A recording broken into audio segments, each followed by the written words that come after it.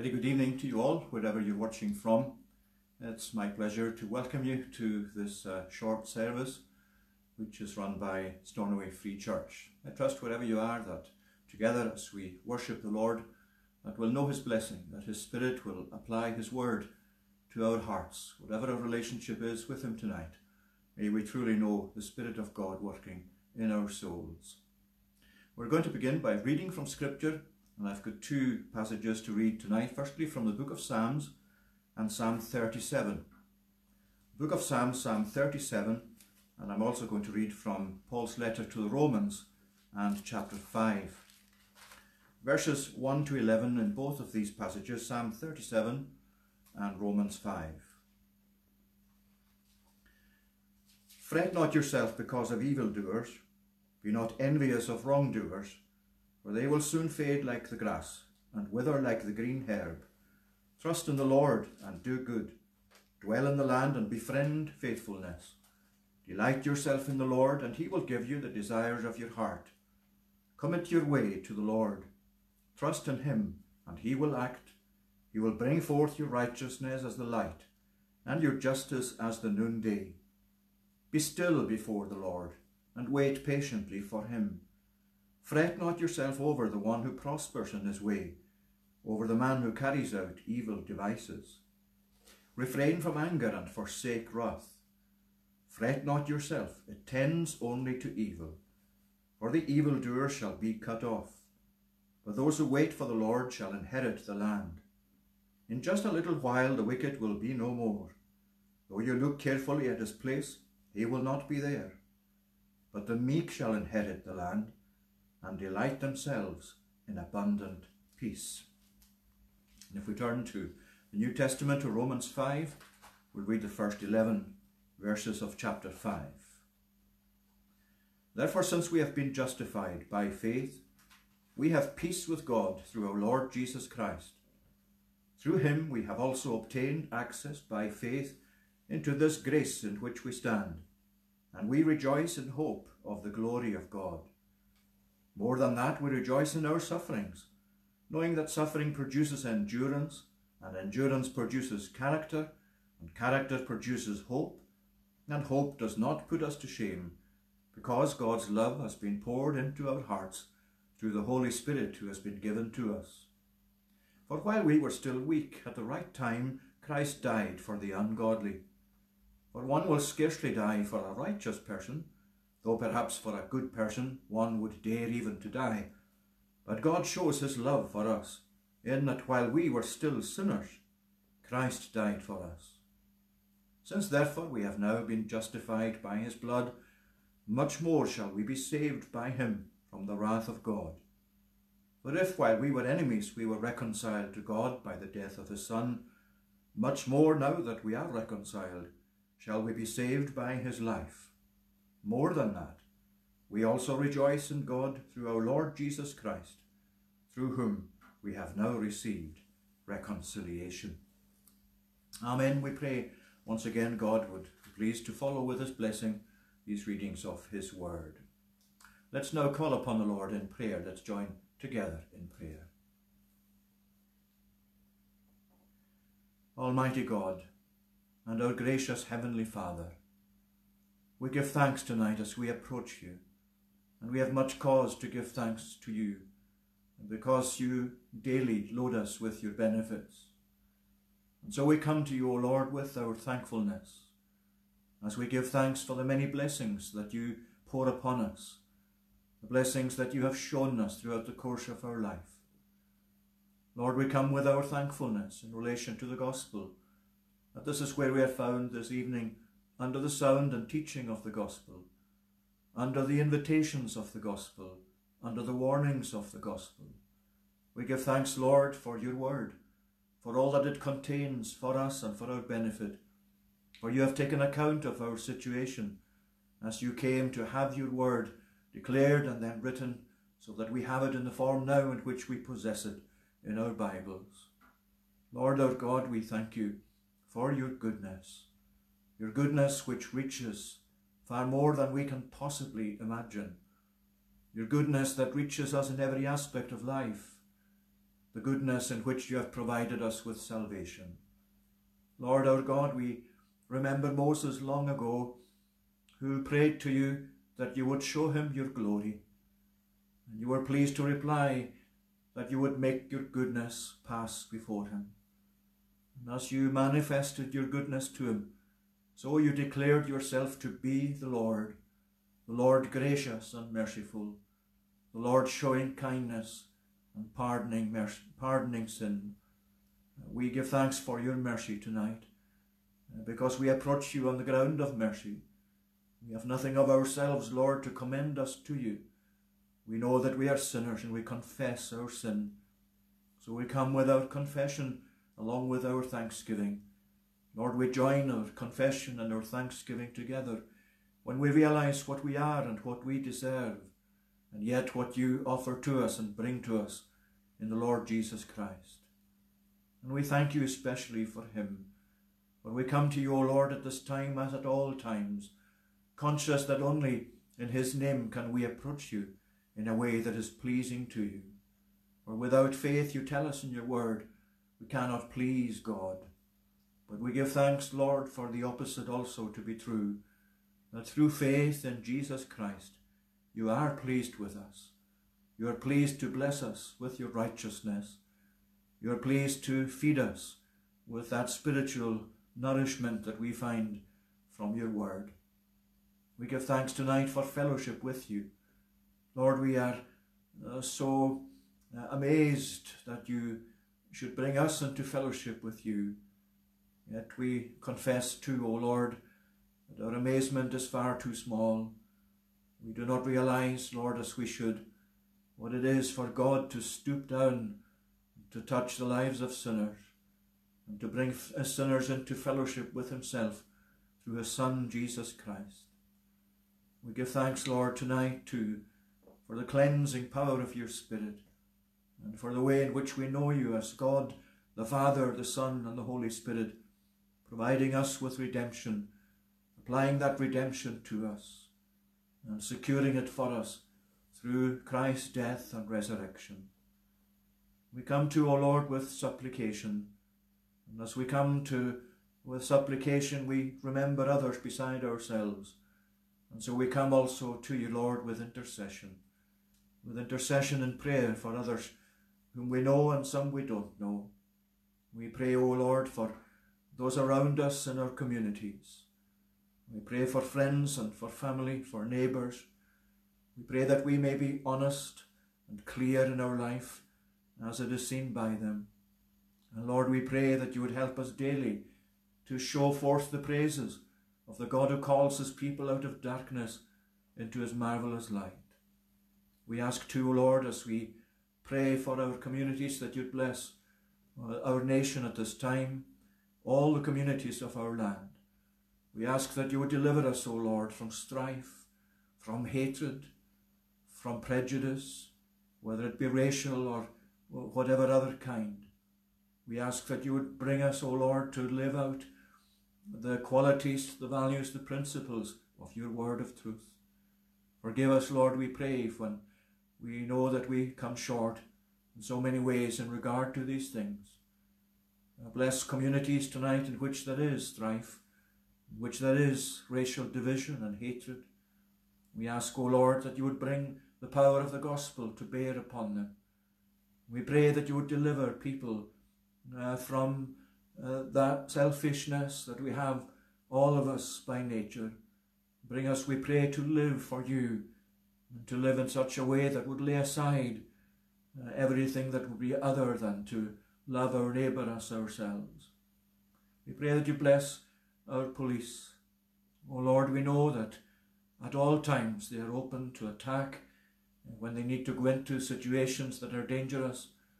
But your providence has shown us, Lord, in these recent times, how much it is a danger for them to deal with situations that develop in our communities. Remember, we pray, the situations in which we find in recent days tension and hatred, and death and violence. We pray that you grant your blessing, O Lord, to them. And we ask that you would be pleased to bless all who would seek to maintain a proper spirit of law and order and righteousness and truth and integrity amongst our police and judiciary. Lord, protect them, we pray. And help us as we remember them before you.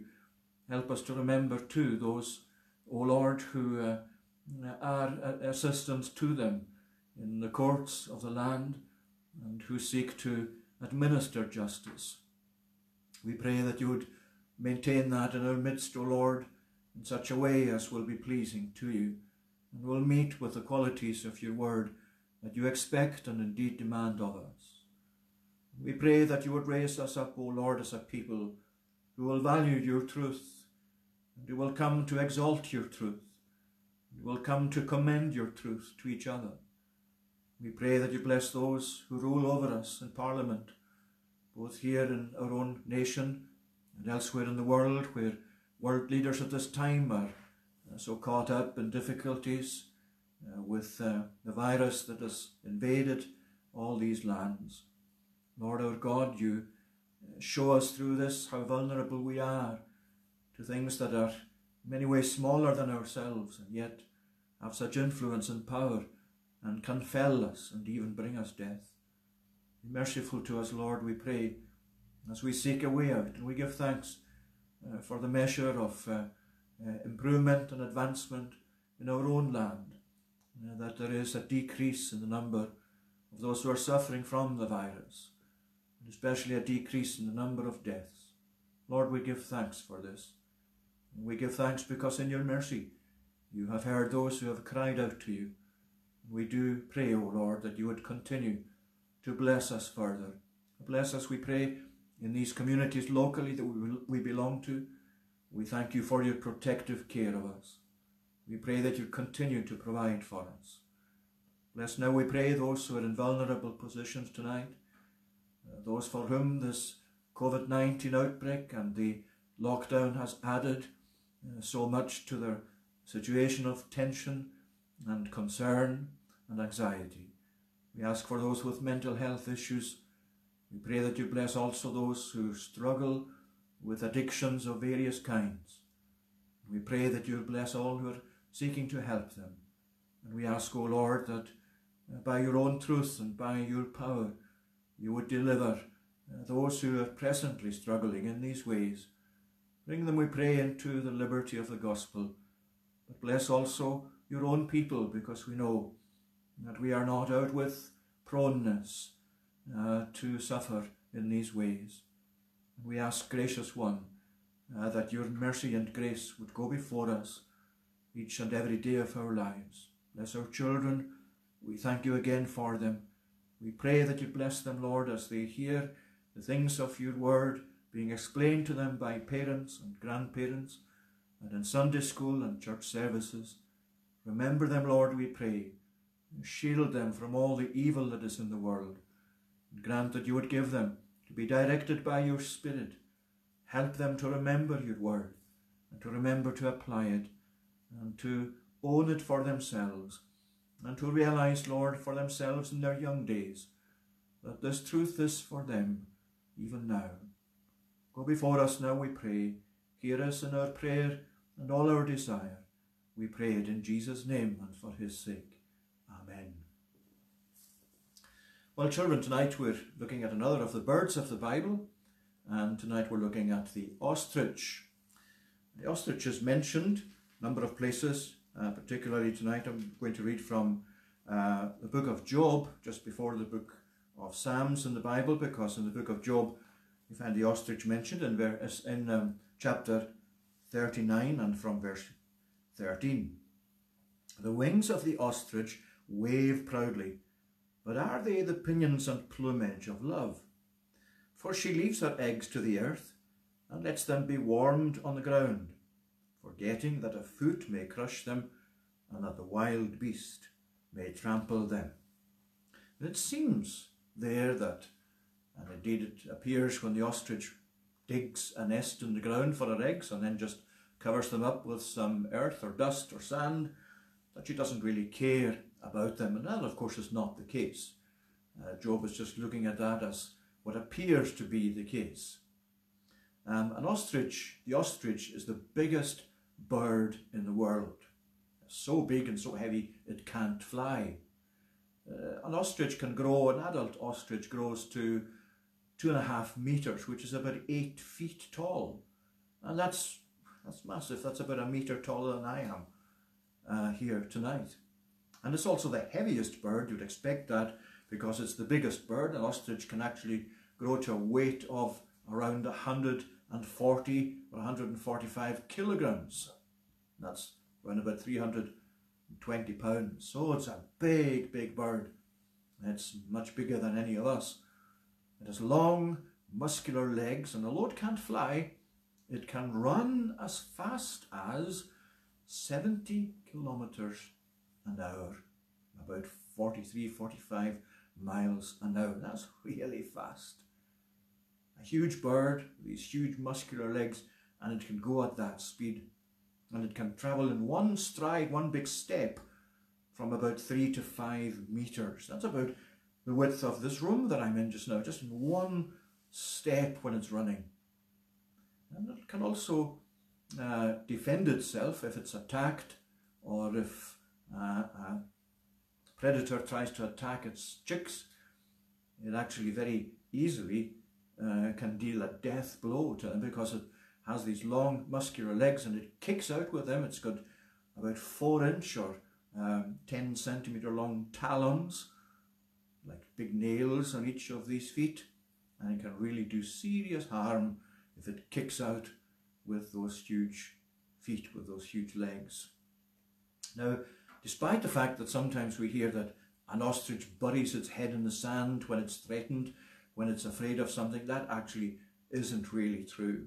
What does happen is that the ostrich sometimes, and it can do this when it's protecting its chicks as well, it just flops itself out on the ground, and because the feathers are a certain colour, it appears from a distance as if the head of that bird is actually stuck in the ground. But there are 3 things about the ostrich I want you to remember. These are just interesting facts. I've just looked them up over the last few days about the ostrich. You can find out others yourselves. Ostriches usually live together in groups of about 10 or a dozen. And they have one nest for the group. Each female doesn't have a nest, or a pair doesn't have a nest for themselves. They have what's known as a communal nest, if you like, a nest for the whole group. And all the females in the group lay their eggs in this nest. And you can have a nest, an ostrich nest can sometimes contain 50 or 60 eggs. And an ostrich egg, as you'd expect again, it's the largest egg in the world. It's about 6 inches long. It also weighs about 1.5 kilograms, 3 pounds. Now, how do you like to have that for your breakfast? That's a huge egg, isn't it? And that's you'd expect it from an ostrich. But the thing is, they live together in this way in groups, and that reminds us of how important it is for us to belong to the church. Because the group that the church is involves you as children. And just like the ostriches actually help each other with the eggs and laying the eggs and looking after the young and looking after the chicks, that's what it should be like in the church. That's what we're trying to be as the church of God. So that we, whatever our age, we actually work together for Jesus and work together in making Jesus known in the world. Second thing is that an adult ostrich will really protect its young in such a way that will try and scare off any predators such as hyenas. Because it doesn't have a kind of nest that's high up in a tree or something, hyenas and other predators can easily dig up the eggs and even take the chicks as well. The chicks can actually run very fast. One of the things I came up, the details that I saw was that even at a month old, an ostrich chick can go about 35 miles an hour. Half the speed of an adult, but still pretty fast. But they're still very vulnerable. And an adult ostrich will very often, you see other birds doing this as well, try and distract a predator away from the young by pretending to be injured or by pretending even to flop over and be dead. And that's so important for us in the church as well, isn't it? Because we always try, as far as we can, to teach you as the children of the church, to protect you, and especially to commend you to God for his protection and the protection of his word. So living together in a group, that's important. It reminds us of the church. Also defending its young, looking after them. That's what we're trying to do, looking after each other, teaching each other, and also defending each other. And you often find groups of ostriches also amongst other animals such as giraffes, zebras, the other kind of animals you find in Africa where the ostrich lives. And that's a benefit to these other animals, because the ostrich very often alerts these other animals when there's danger. Because it's got such a high head above the ground, it can actually see quite far. And it can probably spot animals like hyenas behind bushes or whatever coming, sneaking up. And so it gives out an alarm call, and that alerts the other animals, around the ostrich group, that there's danger, there's something coming. Let's just beware and let's just defend ourselves. And, that's the kind of thing that the church needs to be as well. Because we need to be telling the the world about Jesus, about why we believe, about why we love him, about what God means to us. It's not just to keep it to ourselves, it's also for those around us, that they will hear us and see us living the life that Christians have to live. So there's the ostrich. You can find out a lot of other things about the ostrich that are very interesting, but I thought these three things would actually be important for us to remind ourselves of these three things spiritually. The importance of being together in the church, the importance of actually looking after one another in the church, and the importance of telling others around the church of who Jesus, who God is. Let's now say the Lord's Prayer again together. Our Father, which art in heaven, hallowed be thy name. Thy kingdom come. Thy will be done on earth as it is in heaven. Give us this day our daily bread, and forgive us our debts, as we forgive our debtors. And lead us not into temptation, but deliver us from evil. For thine is the kingdom, the power, and the glory, forever. Amen. We pray that God will bless to us these thoughts on his word. I'd like to draw your minds this evening to the passage we're going to look at. That's in Isaiah, and it's in Isaiah chapter 26. Isaiah chapter 26, we began looking at the passage last week. We looked at verses 1 and 2 last week, so I'm going to read from the beginning down as far as verse 4. Isaiah 26, in that day this song shall be sung in the land of Judah. We have a strong city. He sets up salvation as walls and bulwarks. Open the gates, that the righteous nation that keeps faith may enter in. You keep him in perfect peace, whose mind is stayed on you, because he trusts in you. Trust in the Lord forever, for the Lord God is an everlasting rock. And verses 3 and 4 especially. Last week, if you recall, we looked at the city that's described in the first two verses, and how this is a strong city. And we saw that that's really to do with God's salvation. That's what's pictured here by the city of like Jerusalem, but it's actually a picture for us, or an illustration of the city of salvation, if you like to call it that. That's what he is saying here. We have a strong city. God sets up salvation as walls and bulwarks. We saw how that was a cause for singing, for happiness, for celebration, that this is a city that we belong to, this salvation. And we also saw the qualification for entrance, the righteousness that's spoken of in verse 2. And now we're coming in verse 3 to a declaration, and then verse 4 to an exhortation. A declaration of secured peace. Not just secure peace, but secured peace. It's secure peace because it's secured by and in God. So there's a declaration there of secured peace when he says, you keep him in perfect peace, whose mind is stayed on you because he trusts in you. And then there's an invitation or an exhortation to come to know this, or to come to enter into this secured peace for ourselves. Verse 4, trust in the Lord forever, for the Lord God is an everlasting rock. And just as you find in verse 3, that really follows on naturally from verses 1 and 2.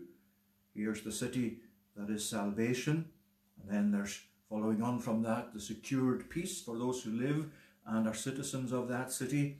And then the invitation follows on, and it's based on the fact of who God is and what he's like. He is an everlasting rock.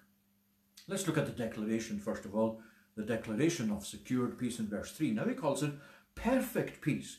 You keep him in perfect peace. How is this perfect peace? What is this perfect peace? Because you might actually be tonight saying, well, I don't have perfect peace. I've never had perfect peace. I know peace in a measure, but he's talking here about perfect peace. And if it means that the peace that I need to experience needs to be perfect in my experience of it, does that mean I'm not a Christian? Does that mean that I'm still not really in a right relationship with God? Well, that's not really what it's talking about actually at all. There is, of course, an experience of peace included, but that's not primarily what's meant. Literally in Hebrew here you keep him in peace, peace. Very often when you find in the Old Testament a word repeated like that, it's repeated for emphasis. It's repeated to actually bring out something special about this peace and other things that are repeated in that way. And what it means really is that this peace is the real deal. It is the real peace that we need.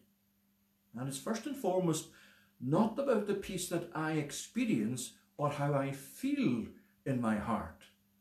It's about the state that God brings me into. It's about the relationship that he establishes with himself. The state of peace, if you like. That relationship, that bond of peace, which he creates for us and has created in Jesus Christ. And that's why he's able to say here that this peace is the real deal, is perfect peace. It's true peace. Think of Romans, we read just a minute ago, Romans chapter 5, the very beginning there. Therefore, since we have been justified by faith, we have peace with God through our Lord Jesus Christ. Now you see, he's saying there, before I think about experiencing peace, I must realize that God has created peace for me. The same as reconciliation. Reconciliation doesn't begin with your feeling of reconciliation, with your experience of reconciliation as you enter into a relationship with God. Reconciliation begins in the death of Christ. It begins in God's providing salvation for us through Christ's death and resurrection. And what he's saying here in Romans 5, since we have been justified, you see, that's something that's already happened. We have peace with God through our Lord Jesus Christ. Before we ever come to believe and to trust in God, God has created peace in Christ for us. And the invitations of the gospel are invitations for us to enter into that peace. Think again the picture here of the city of salvation, which has these blocks in its walls, the salvation, the elements of salvation, the death of Christ, the resurrection of Christ, all of the things we mentioned last week. And what he's now doing is telling us this is what God has created for us, and the gospel is saying, enter into this. Come and avail yourself of this. Come into an experience of the peace that God has already created and take it to yourself. In other words, it is true peace. It is absolutely 100% genuine, true peace. And that's not true of any other peace. Isaiah chapter 48 and verse 22 speaks about the wicked, the people who live openly in defiance of God. There is, he says, no peace to the wicked. Jeremiah chapter 6 verse 14, where Jeremiah was plagued by these false prophets who kept misleading the people and talking about things that weren't actually true. He says they have not healed properly the wound of my people, because they're saying peace, peace, when there is no peace. You imagine all the different varieties of teaching, of ideologies, of ideas, of beliefs that you find throughout the world today, and saying, this is peace for you human beings. If you come to follow this particular track, you'll end up experiencing peace. And God is saying, this is my peace. This is where you find the real deal. This is where you find a true peace. The peace that I have created through Jesus Christ, my Son. The peace that has been created through the death of the cross. Remember Jesus himself in John 14. And this was him, of course, teaching the disciples just shortly before he went out to die the death of the cross, teaching them what they would need to remember, what they would need to take with them as they experienced this Saviour, this Jesus being crucified and dying. He says, my peace I'm giving to you, I leave with you. Not as the world gives, do I give to you. Let not your hearts be troubled, neither be afraid. What is he saying? He's saying the world out there is full of offers of peace. The world out there will give you all kinds of ideas of what peace is, but they will not meet the needs of your heart. They will not be the real deal. They will not be the peace that brings you into friendship with God, or that involves friendship with God. This is the peace of which Isaiah here speaks and prophesies. You keep him in perfect peace. This true peace, this total peace is also an aspect of what it means. It doesn't just mean it's the true peace, the true peace, the peace. It means it is total peace. There is no element of the meaning of the word, in the meaning of the word peace, as God understands it. There is no element missing from the peace that he has created for us. You can take this peace that you have in Christ and you can be absolutely assured there is nothing missing from it. There is nothing lacking in it. It is total peace, just as it is true peace.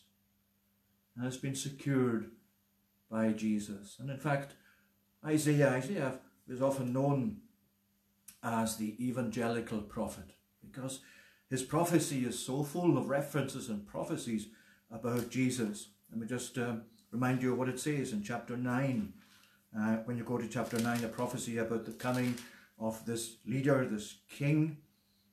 Unto us, he says, a child is born, to us a son is given. Words we associate often with the Christmas time, the Christmas event, birth of Christ. For to us a child is born, to us a son is given, and the government shall be upon his shoulder, and his name shall be called Wonderful Counselor, Mighty God, Everlasting Father, Prince of Peace. Of the increase of his government and of peace there will be no end. Then you go to chapter, another instance of that is chapter 32 and verse 17, where you find again the prophet referring to this peace in a wonderful way. Chapter 32 verse 17, and this is a chapter beginning, of course. Behold, a king will reign in righteousness. And he talks then about the refuge, the wonderful security that's provided through the king, this Jesus that is to come. And then it says, verse 17, the effect of righteousness will be peace, and the result of righteousness, quietness and trust forever. My people will abide in a peaceful habitation. See what he's saying there? It's all about this wonderful condition, this state of peace that God creates and has created in Christ. And of course, you know very well yourselves the wonderful passage in Isaiah 53 that is so incredibly detailed about the sufferings of Jesus. And one of the references there in verse 5, the chastisement of our peace was upon him. The chastisement that brought us peace was upon him. The chastisement that created peace. The suffering that created peace is what you find in the sufferings of Jesus. So it's that peace. It's that true peace. It's that total peace. It's that state of peace that God has created for us in Christ. And he's saying now that you will keep him in perfect peace, whose mind is stayed on you. How do you come to partake of this peace, this state of peace, this wonderful relationship of peace with God? Well, of course, it reminds us that we don't keep ourselves in that peace. We don't create it for ourselves. It's saying you keep him in perfect peace, the one whose mind is stayed upon you. Our security is not in our own trusting, not in the quality of our own trusting, or anything at all to do with our trusting in terms of faith or leaning upon God. It's not in faith itself that you find this trusting. It's not faith itself that forms the foundation of this perfect peace. Not even great faith. Because the verse really emphasizes you keep him in perfect peace, and then at the end of the verse, because he trusts in you. I want to try and bring out the way that the emphasis is upon the word you at the beginning, but also the words in you at the end of the verse. Something like this: you keep him in perfect peace because it is in you that he trusts. You see, there's the emphasis. There is no security, there is no peace, there is no life without our trusting in God. He invites us to trust in him. He creates trust in our hearts. But our security is not in our trusting in itself, but in the God we trust in, the God who is foundational and upon whom we lean in trusting. You know how it's with a ship at sea, when it casts out the anchor, however strong the chain or the rope is that ties it to the anchor, however secure the way of joining it to the anchor is, what really makes it secure is the ground, that the anchor actually comes to grip. Because without that, the ship's going to drag the anchor. The ship is going to actually not know the security, the stability that a secured anchor will bring. That's how it is for faith as well. If you think of faith as the chain or the rope that binds you to God, if you think of the anchor as being your act of faith, if you like, that you cast yourself upon God, but that's not what gives you the security, is the ground. It's what the anchor actually comes to hold on to. It's Jesus. It's God himself. It's that wonderful security that you have in him. And that's what he's saying here, the keeper of God, of his people, God himself. You keep him in this total peace, in this true peace, because it is in you that he trusts. And then he describes those who are kept. Who are these people who come to know of this relationship with God in which there is this security? Well, he says, those whose mind is stayed upon you and who trusts in you. He says here they are those whose mind is stayed upon you. And by mind here he means, we would probably nowadays call it mindset or a frame of mind. It's the kind of idea where your own frame of mind, how you think, the way that you actually see things and judge things and come to conclusions about things. Well, he says that mindset, and then he says, is stayed upon you. And the best way of, I think, of understanding that is to the one whose mindset is supported upon you. It's not the mind so much in itself as that on which again it leans. And I think you've got a passage in Proverbs which is very helpful in this regard as well. It's very similar to what it says. Proverbs chapter 3, you remember in verse 5, trust in the Lord with all your heart and do not lean on your own understanding.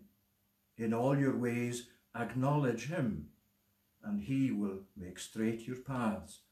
Be not wise in your own eyes. Fear the Lord and turn away from evil.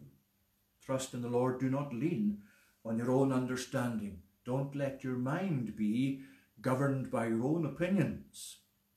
Don't let it be governed by the opinions of the world, by the offers of peace that you find out with the gospel, out with God.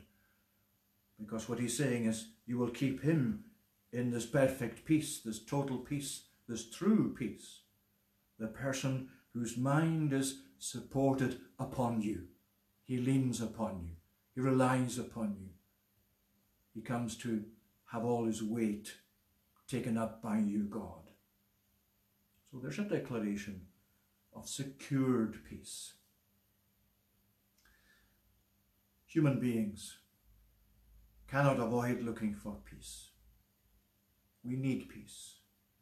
Our souls crave peace. Even though we live in such a disturbed world, even though sometimes we create difficulties for ourselves, relationships that get mixed up and broken and need to be mended, renewed, all sorts of ways in which peace eludes us. But here is God saying to you and to me tonight, whatever your situation is, whatever your circumstances are, whatever age you're at, however it is in your life, whatever you're struggling with, here is peace. Here is peace that is true peace and total peace and lasting peace. God is saying, I've created this for you. It's part of this secure city, this wonderful salvation. And this is the benefit we have when God has secured that for us. It is in Christ. And then there's the exhortation in verse 4, trust in the Lord forever, for the Lord God is an everlasting rock. A declaration of secured peace followed by this exhortation to enter into this peace. Trust in the Lord forever. Well, he's talking to those around him in Judah at the time, and there were many people, of course, in Judah that had abandoned the Lord, gone after the idols of the Canaanites and so on. Or maybe this is just a representation of God's people speaking out to the world around them. In any case, what is really important is that, or one of the things that's important is that, and it's a wonderful point in itself, that knowing the truth, whether it's about peace or whether it's about anything else to do with God's truth, knowing the truth makes you as a person concerned that others will come to know it too. It makes you an evangelist. Even if you don't go into other parts of the world, you've got your own community around you, you've got your family, and when you come to know the truth, this is actually what you do, isn't it? This is what your life is reflecting, but this also is what our lips must be saying. Trust in the Lord forever. You see this word trusting here.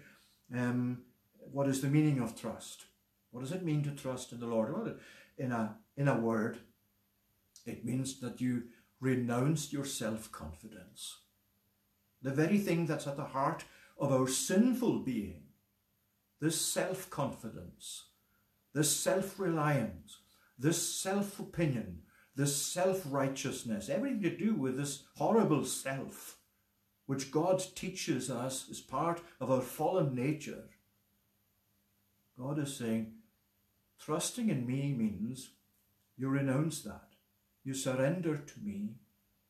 You surrender to my better judgment, my will, to my Son, to my provision, to my salvation.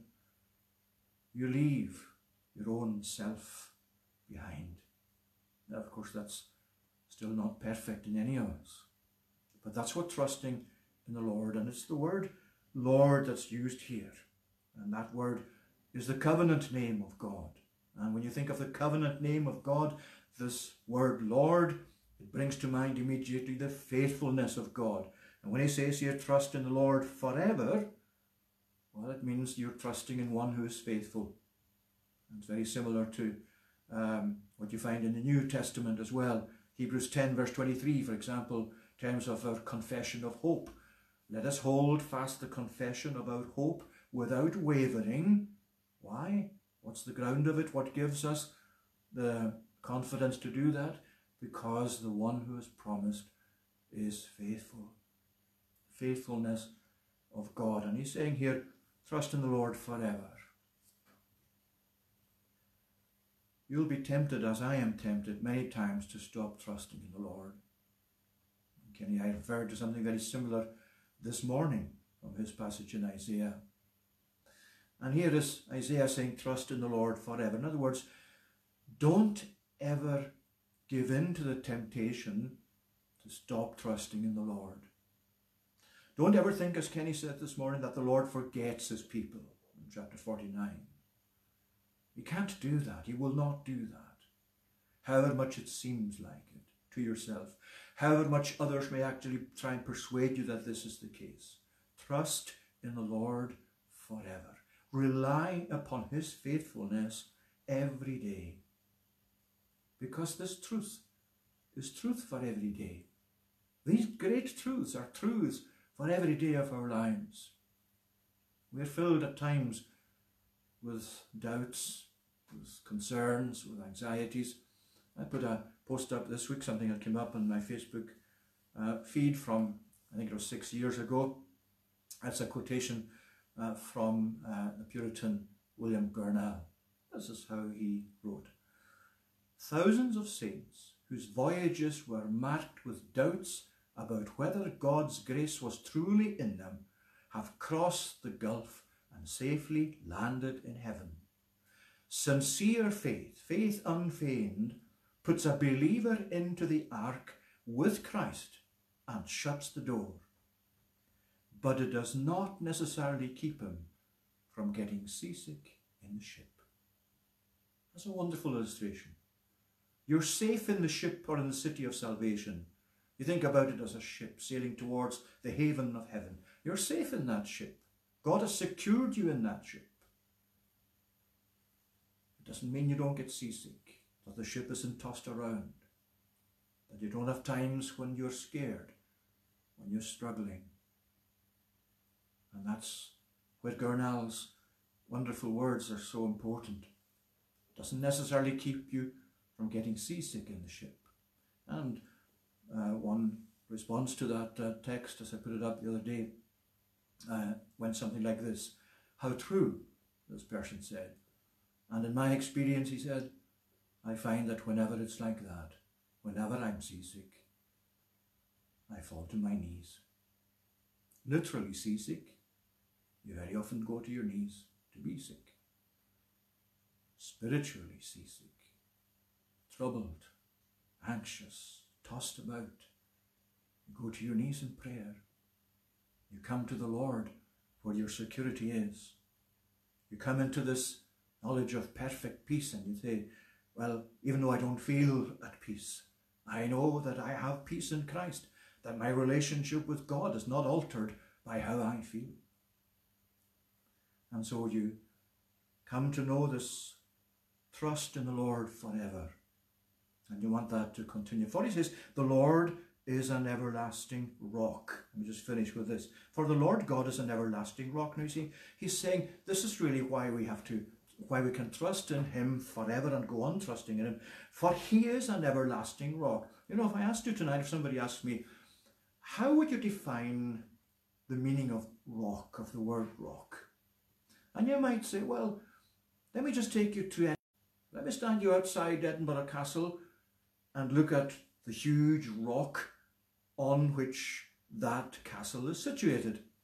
And you might say to me, there's a definition of rock for you, because that castle is sitting on that rock, and that rock is its foundation, and therefore that's my definition of a rock, you might be told. But Isaiah is actually saying something more amazing than that.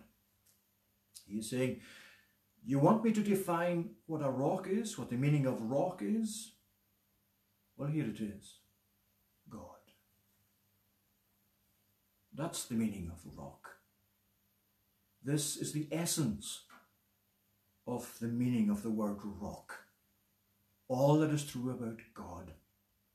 He is a rock. He is an everlasting rock. He is the rock of our salvation. So here is a declaration of secured peace and an exhortation to enter this peace, to trust in the Lord forever and not be tempted away from that. You know by now that I really like the songs of Ellie Holcomb. not just for musical quality, but they're full of really rich teaching. And before she began recording the album Red Sea Road, her father, who was actually producer of the album, went for a regular appointment to the doctor, and startlingly, when he went for the checkup, he was told that he had cancer. Ellie said, we were about to start recording and this blow happens to our family. But her parents' response surprised and encouraged her. This is what she said. It was so strange because I remember my mum and dad had a lot of peace. They would say things like, we're going to choose to praise God, and at the end of the day, no matter what happens, healing is ahead. Whether it's this side of glory or the next, we have this hope. We have hope because of Jesus. And she said that watching their peace and their trust in God allowed her to feel that sense of peace as well. And she wrote, the circumstances were not good, and yet we sensed God's nearness and felt peace when it made no sense to feel that way. It was a powerful season that marked new meaning and depth to Philippians 4, verses 4 to 5. Rejoice in the Lord always. I will say it again, rejoice. Let your graciousness be known to everyone. The Lord is near. So drawing from that experience, she wrote the first song in that album. It's called Find You Here. These are some of its words. It's not the news that any of us hoped that we would hear. It's not the road we would have chosen. No. The only thing that we can see is darkness up ahead. But you're asking us to lay our worry down and sing a song instead. And I didn't know I'd find you here in the middle of my deepest fear. But you were drawing near. You were overwhelming me with peace. So I lift my voice and sing. You're going to carry us through everything. You are drawing near. You're overwhelming all my fears with peace. You say that I should come to you with everything I need. You're asking me to thank you even when the pain is deep. You promise that you'll come and meet us on the road ahead. And no matter what the fear says, you give me a reason to be glad. You will keep him in perfect peace, whose mind is stayed upon you, because it is in you he trusts. Trust in the Lord forever, for the Lord God is an everlasting rock. Lord our God, we give thanks for the assurance you give us that you are indeed a rock at all times, one on whom we can depend in all circumstances. We pray that you would nourish us through your word, so that our confidence may grow, so that we may not be afraid of whatever things may lie in our way, and whatever things may happen even in our relationship with others. We pray tonight that you would fill us with your peace, with that experience of peace, based upon the peace that you have created in your salvation. And we ask that you'd bless us now throughout the remainder of this week ahead. Hear us, we pray now, and forgive us our sins for Jesus' sake. Amen. Our concluding praise tonight is from Psalm 62 in Sing Psalms. Psalm 62 in Sing Psalms, and that's on page 157. My soul finds rest in God alone. From him comes my salvation sure. My safety fortress, sheltering rock, in him alone I am secure. Psalm 62 at verse 1. Singing to the tune Marel. My soul finds rest in God alone. From him comes my salvation sure. My safety fortress, sheltering rock, in him alone I am secure. How long will you assault